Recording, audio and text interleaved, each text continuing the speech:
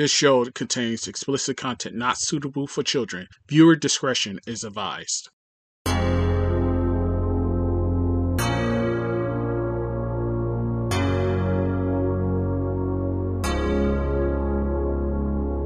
You are now listening to The Shamar Williams Show. And now, your host, Shamar Williams.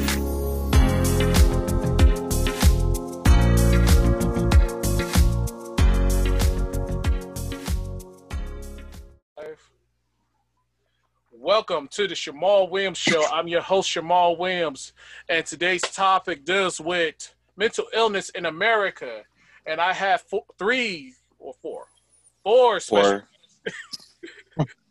special guests. You have to do roll call.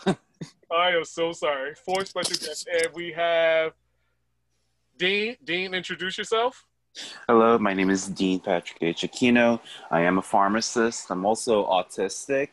So I've seen mental illness every single day in my practice. And of course, I go through it. So it's a very personal thing. And I think this is very, very important to talk about because I think so people can learn from it and people can open up to it. And when we open up and acknowledge to it, we can actually make some solutions and move forward, all of us together. Okay. Gina. Hello, my name is Gina Marie Rodriguez. I am an actress, writer, director, producer, among other things, and I also struggle with anxiety and depression, so I'm really happy to be here today helping to break the stigma and making this public. Richie. Richie Rayfield. I'm an actor located in Oklahoma City. I have lived with depression since I was 10 years old.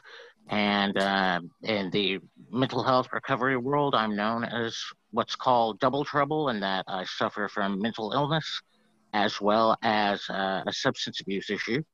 And I'm hoping that if somebody out there listening can relate to what I'm sharing, then my day is good and that I've helped someone out there. And finally, Khalil. My name is Khalil Masi. I'm an actor, filmmaker. I'm also a meditation and mindfulness teacher, a assault prevention counselor, and a Yoruba priest. And I have several members of my family who have dealt with mental health issues. And I believe that everyone has mental health or trauma in this world, because you could not have it and be alive today in all the crazy shit that's going on in the world. And thank you for coming, everyone. I'm glad that y'all came to this discussion. My question to everyone is, why does America avoid this topic? I'll start with this one. So the reason why people avoid talking about it is because it's something that's very hard to understand. That's number one. Number two, I think people don't want to see themselves as inferior. So what you'll see in social media, people will show people, oh, I am superior. I'm all positive and this and that. But the reason why they wouldn't share it is because people don't want to be criticized. People want to be understood. I think one of the first steps is to really open up and actually learn about it so people can understand each other. Okay. Anybody else? Sure. Well, just to sum it up briefly, like you say, why doesn't America want to deal with it? I'll deal with America, but I'm dealing with the world, really. And when you talk about, if you just even want to deal with the past few centuries of Western civilization and colonialism, everything has a root.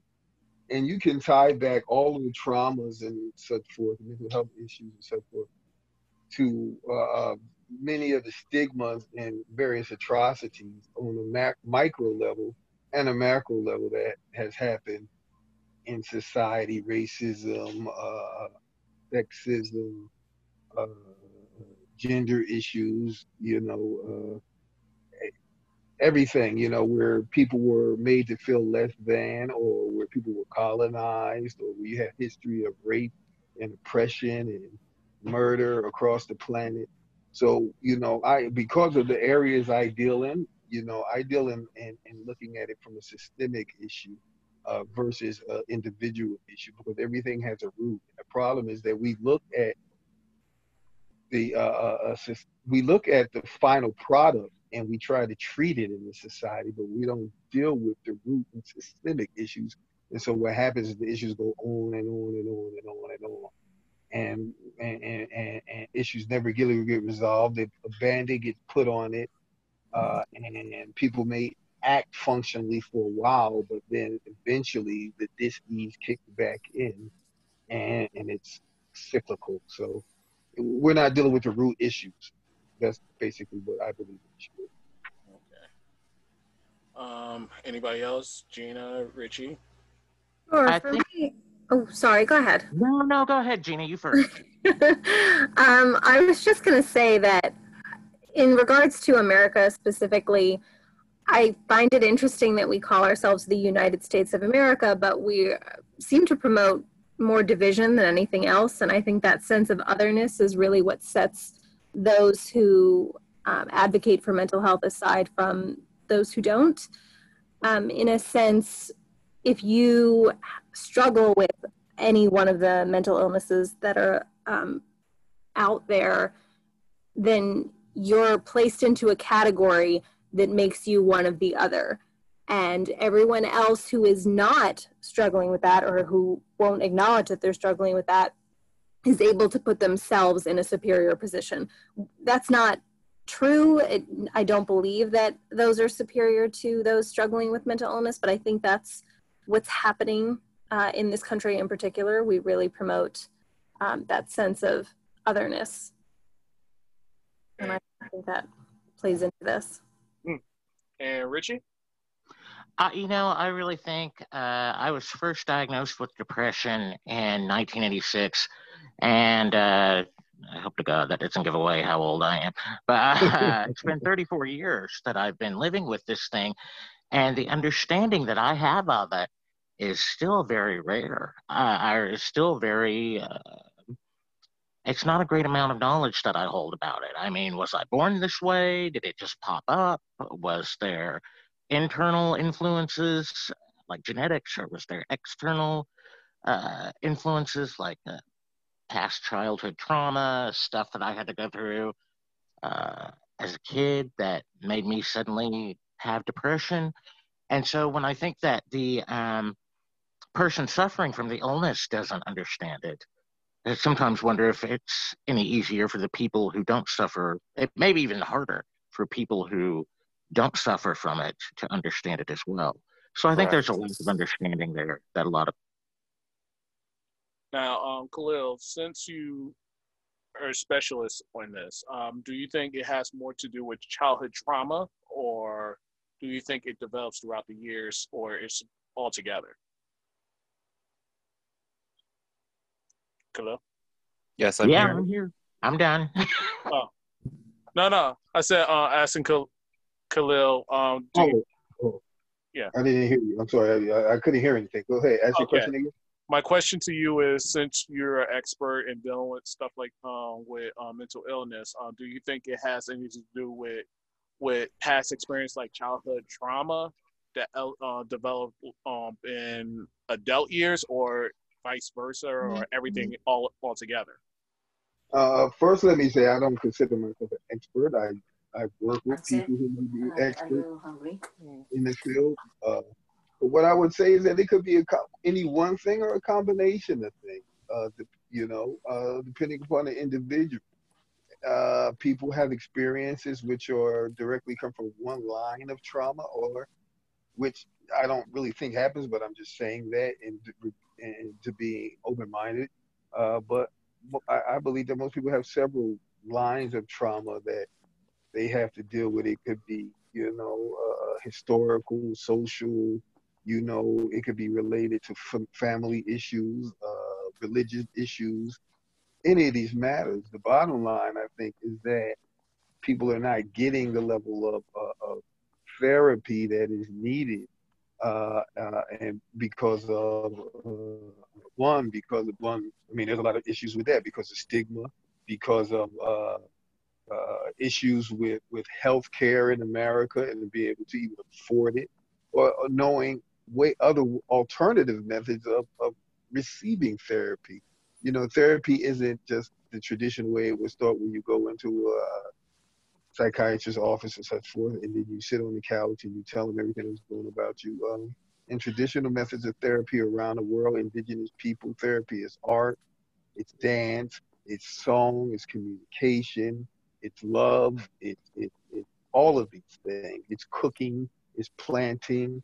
So we have to look at the total panorama of how people become mentally ill, and then we have to look at the total panorama of ways people can use to also heal themselves.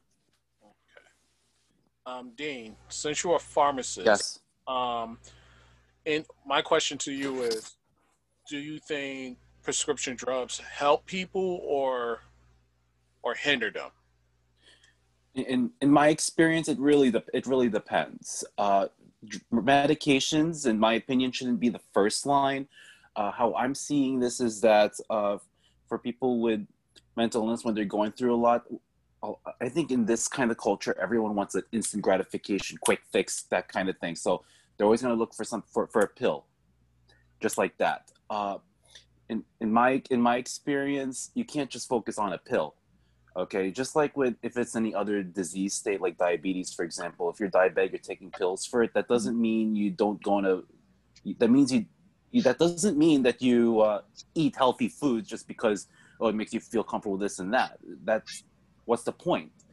So what I'm saying is that it depends on the individual. If taking medication helps the person mentally, that's great. But a lot of times there will be people who maybe mistake medication, misuse medication, or they'll go into recreational ones, and then that's going to definitely affect the mental illness. So in a way, there's no clear-cut answer across the board. I think it's more about on a case-by-case basis. Okay. Now, for everybody that's a part of this show, I already know majority of you are dealing with a mental illness. How do you cope? How do you handle your situation? What do you do to make yourself, I would say, relax or calm when you're in your particular situation? So I know in my case, what I do is I try to just get away from it. There'll be times after work, I would just go away, just to travel, just try to get my mind off of things, and before I get back into what I need to do. If it's during work, for example, sometimes I'll just step out, use the bathroom, try to do some really deep breaths, like count to 10, for example, and just use about maybe 5 to 10 minutes or so just to get things together, let it out. There'll be times I start crying, because it can hurt. I would get meltdowns as well. So as an autistic, because you get there's a lot of stimuli going on. There are people where they don't think straight, and then they would use alcohol, for example, which I don't really recommend. Okay, if even if you do drink alcohol, of course, keep it in moderation. Richie? Yeah. Sorry. That's okay. Well, like I said, I dealt with depression when I was 10 years old, and I really didn't know how to handle it. And it seemed to, honest to God, it seemed to kind of go away when I got older, and it would come at times, and then it would go away, and it would come at times, and they would put me on Prozac or Lexapro or stuff like that. I was never the rebellious kid, other than going around and egging houses with my friends when I was a teenager. However, when I was about 21 to 24, I just kind of felt like I wasn't going anywhere in life. even though I was acting in community theater and stuff, it didn't really seem to do a whole lot for me. And then at 29, excuse me, I got hooked on crystal meth, which is one of the hardest to kick. And when I wouldn't get my meth or my drugs, I would go into deep depression from coming down off the drugs. It was just a vicious cycle. Now I've been clean and sober since Christmas Day of 2017. But the thing that gets me is that with the substance abuse issues and the depression, one affects the other. So I had to find something that I could really help to get myself out of myself. That would include meditation, exercise. I got into sort of like the adult coloring books thing was a kind of a fad that I think's kind of died down. I still see a counselor, a psychiatrist. Mm-hmm. Right now, this COVID thing, I'm telling you, it's kicked a lot of people in the ass on what we can Exactly. do. Because this whole staying cooped up inside and living in fear that if we take one step outside, we're going to die. It's not good for the mentally ill. It's really not good because it's limiting our choices, and you can only sit and watch Netflix or whatever so many times per day. But when everything was going on, I would try to get back to acting, but I would try to get out of my head as much as I can. Now, the problem with that is there were still times that it is very easy, especially for someone who deals with mental illness, to get stuck inside their head, regardless of what medication they're on. So just do whatever you can to get yourself out of yourself. That's what I recommend. Plus medicine and talking to somebody, that's always a big help too. So very proud of you. Congratulations. Congrats, man. Congrats. Thank you. That was 11 years. 11 years of my life that I lost. Don't give up, all right? Oh, we're all here for you. No. I found out through the drug abuse thing that internal bleeding and I don't get along too well. No. Internal bleeding doesn't get along with anybody. Some people even get internal bleeding, from other conditions as well. The point I wanted to make is that it's not just with medications, as you said, Richie. It's also exercise. I also want to bring up diet as well, because mind and body is one. Okay, if you don't take care of one, you're going to screw up the other one. So that's why I go back to when if you're still eating if you're not eating healthy, for example, you're taking medication to treat for diabetes, but what you're doing is not helping the diabetes, then you're not putting the effort in. It has to be a multifaceted thing. As Khalil said, it has to be through a panorama. It should be throughout, multifaceted, going to and attacking all different levels, not just one thing. And also medication, especially with Prozac and Lexapro, those are what we call selective serotonin reuptake inhibitors, or SSRIs. So it's thought that serotonin, if there's more serotonin in the blood, it will help you, become a little bit more happy, quote unquote, in the brain. It's just that, of course, when you overdose it, there is something called serotonin syndrome. And I see it as everything goes up. So you have a fever, very high fever, you get the shakes, your heart rate goes up and all that. That's considered a medical emergency. So, just again, watch what you're taking. And if you're not sure, always ask a medical professional. And Gina? Oh gosh, I lost track of the question. This is what do I do when I'm having a panic attack? Yes, or any type of whatever your depression is. Yes. So for me, depression and anxiety tend to go hand in hand, but I think what I struggle with more is the anxiety, because when I'm having a panic attack, in that moment, there's a ton of physical repercussions. It's increased heart rate and nausea and overheating and shaking, full body tremors and all the stuff that I think a lot of people don't associate with the word anxiety. I think people who don't have, and I shouldn't really speak for people who I don't know what they're experiencing, but my experience is when trying to explain this to other people, people hear the word anxiety and think, oh, you're just nervous, it's okay. But it's much more than just being nervous. It is your body having that full-on flight or fight response to what could be something really minor. Sometimes I don't always know what my triggers are, but I've gotten better at talking myself through it. And that's taken me years and years and years. I've been struggling with anxiety since long before I knew it had a name. So most recently, I've started being extra kind to myself during my attack. So that's a lot of just positive affirmations, like, it's okay, body. I know you think you're doing the right thing here, but we're going to get through this, and it sucks right now, but we are not dying. You're not dying right now. So it sounds silly, but it's a lot of me just talking myself through talking to myself. It helps me personally to put on a television show that calms me. For me, it's Parks and Recreation. Disney music or Disney movies tend to help me. And I think that for different people, it's going to be different things. But for me, comedy will help snap me out of whatever struggle I'm in that moment. I agree. That's why they say laughter is the best medicine. Exactly. But that's try to laugh every day.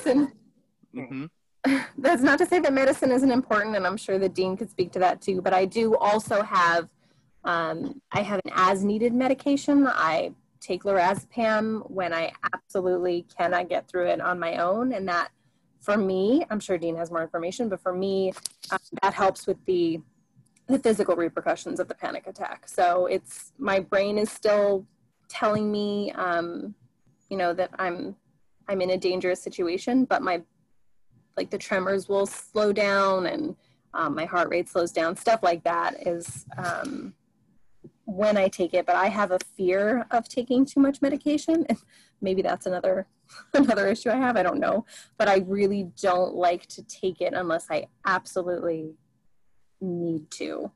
And that's not to say that people shouldn't take medication if they need it. If it works for you, then you should absolutely talk to your doctor or your therapist about that.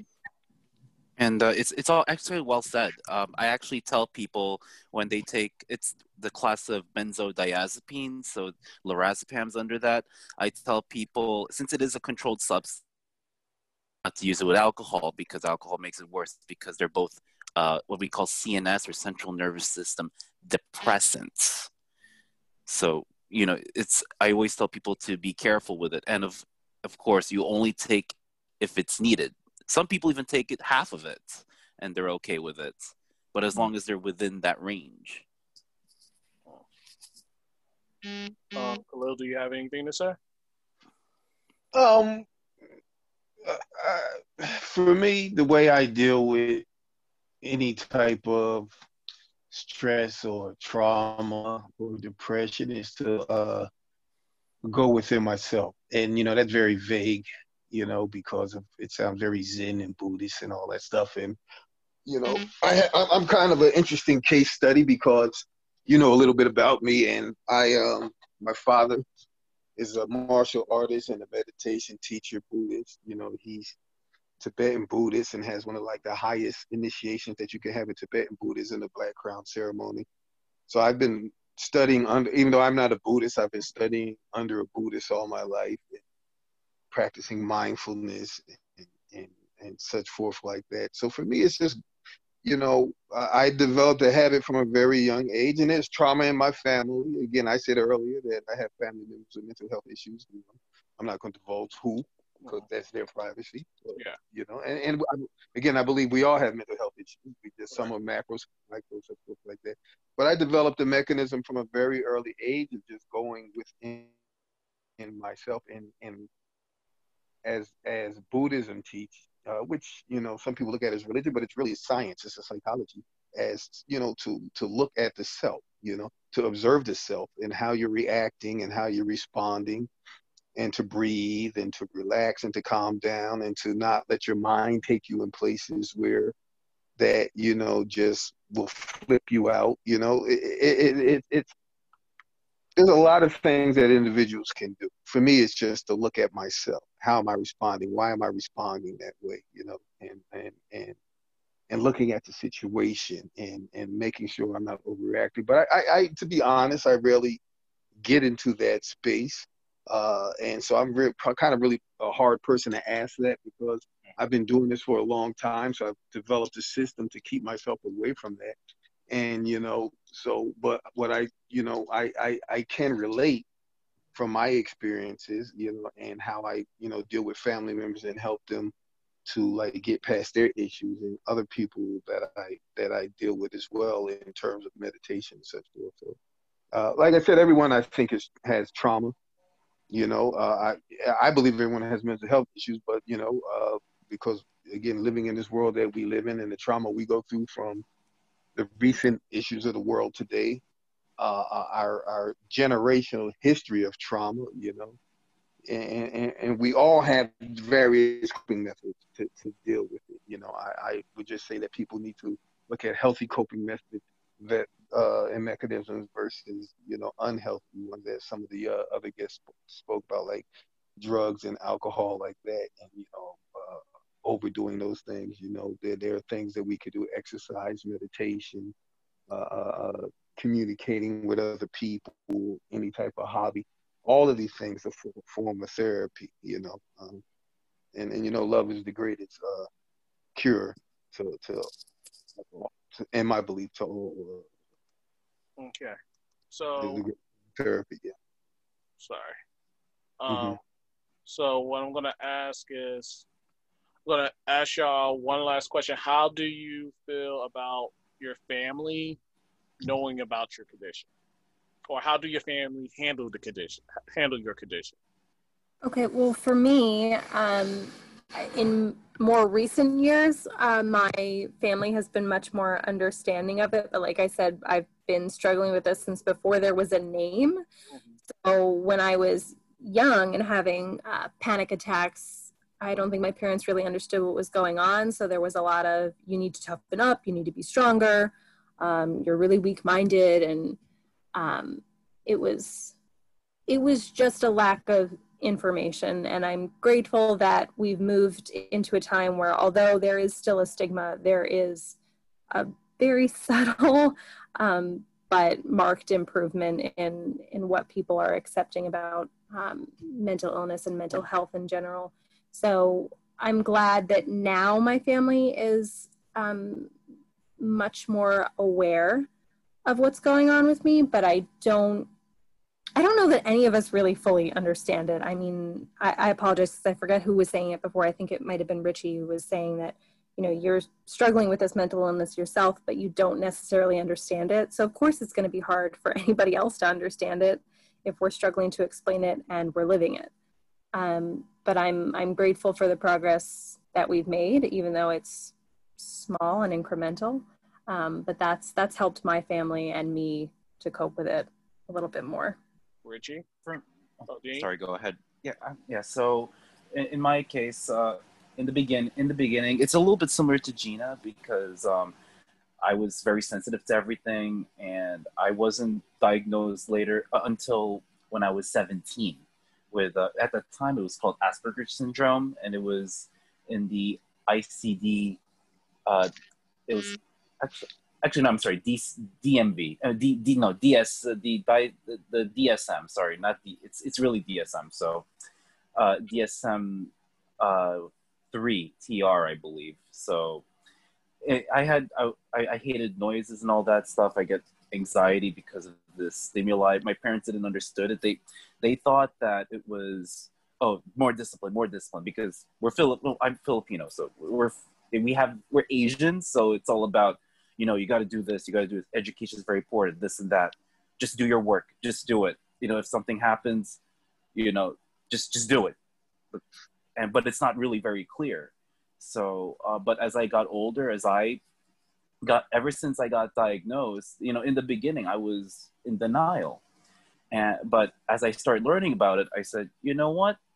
I'm going to use it to my advantage. I'm going to use this to help people. And, in 2013, so it's around 8 years after I got diagnosed, I got my doctor of pharmacy degree. So I started sharing this experience where, you can have this mental illness if you do what you can to, forgive yourself and seek help. You don't have to do this alone. You can achieve great things. And I wanted to share that with everybody that, even with mental illness, you're still capable, you're still competent, and you're still valid. So, and as I grow up, being an adult, I still talk to my parents. They're a little bit more understanding. I think they're still having trouble understanding. They understand me, but in terms of the disorder, the disability, I think they're still learning about it.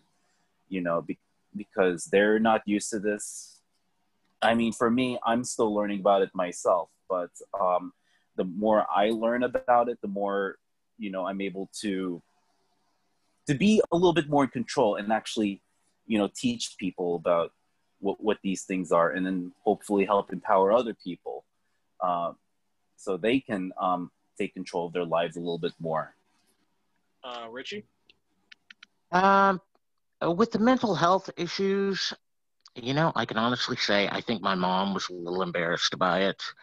Her upbringing was very conservative, very Christian. And in that time period, which, she was a kid in the 50s and 60s, there were just certain things you didn't talk about. There were certain skeletons that stayed way back in the closet. When she saw that I was a little bit more traumatized as a kid, my dad died when I was 3. I was sexually abused when I was 6. There was a lot of traumatic experiences. Got diabetic or got diabetes when I was 12. There's a long list of things. So I think she started to ease up on the realization that, hey, it's not always you're crazy. You've just had some, and excuse me for using that word. It's not always that you're mentally ill. It's just that you've had a bad experience that affected you mentally. Now, when it came to these substance abuse issues, she was definitely embarrassed by that. But that's why I say the mental illness can sometimes affect people to go explore or to self-medicate on things they shouldn't be doing. The depression definitely helped pave the way for me to grow on to be a drug addict. But I think when it came down to the two, she was more embarrassed by the substance abuse than she was the depression. My dad's wasn't an issue because, like I said, he died when I was 3. There may have been something in his family that had some sort of mental instability, but his family was so big, and because I was around my mom's side more than his, we wouldn't have known, or we wouldn't have thought to ask. But yeah, it's just, you really have to watch out with some people. If you have older family members around my mom's age, I think they're the worst. They're the worst that are really kind of, oh my God, he has a mental illness. What will the neighbors think? What are the neighbors going to say if they find out he has this? So you really have to try to be patient with them. And I think she's come to grow in her understanding that there's a lot of things that happened as a kid to me that I hope to God no other kid has to go through. Gotcha. But yeah, I think I think she's become more tolerant of it. My brother really wasn't surprised that I had as many depression issues and stuff, and he suffered from some himself. So she's handling it better. Gotcha. Progress, not perfection, as we say in AA. But yeah. Khalil, do you have any quick words before the show ends? Just basically, look, again, everyone is dealing with something. Mm-hmm. Whatever term we put on it. And everybody needs love, patience, understanding, and everybody needs therapy and healing. We just need to be kinder with each other, and try to help each other. Man, that's basically what I have to say. You have a problem, you feel something's going on with yourself, seek some help. Look online, look for hotlines that deal with a lot of these issues of mental illness, substance abuse, and stuff like that. Get some help and reach out to somebody if you feel that there's a problem going. Because you never know, your words could help save somebody's life. And I just want to congratulate everyone on this line who has a problem, who had a problem or mental health issues or such forth like that, and have dealt with it and have moved on and moved forward. Bless you all. And I would like to Thank you. And thank everybody for being a part of the show. Y'all deserve a round of applause. Also, it's to understand our stories is amazing, and learning more about this. For the audience, this is a very important thing to these people, and also to me. This is shed more light to the situation. So, America, we need to wake up. That's the best way to say it. Yeah, I would just want to add one more point to it. I don't know if it's okay.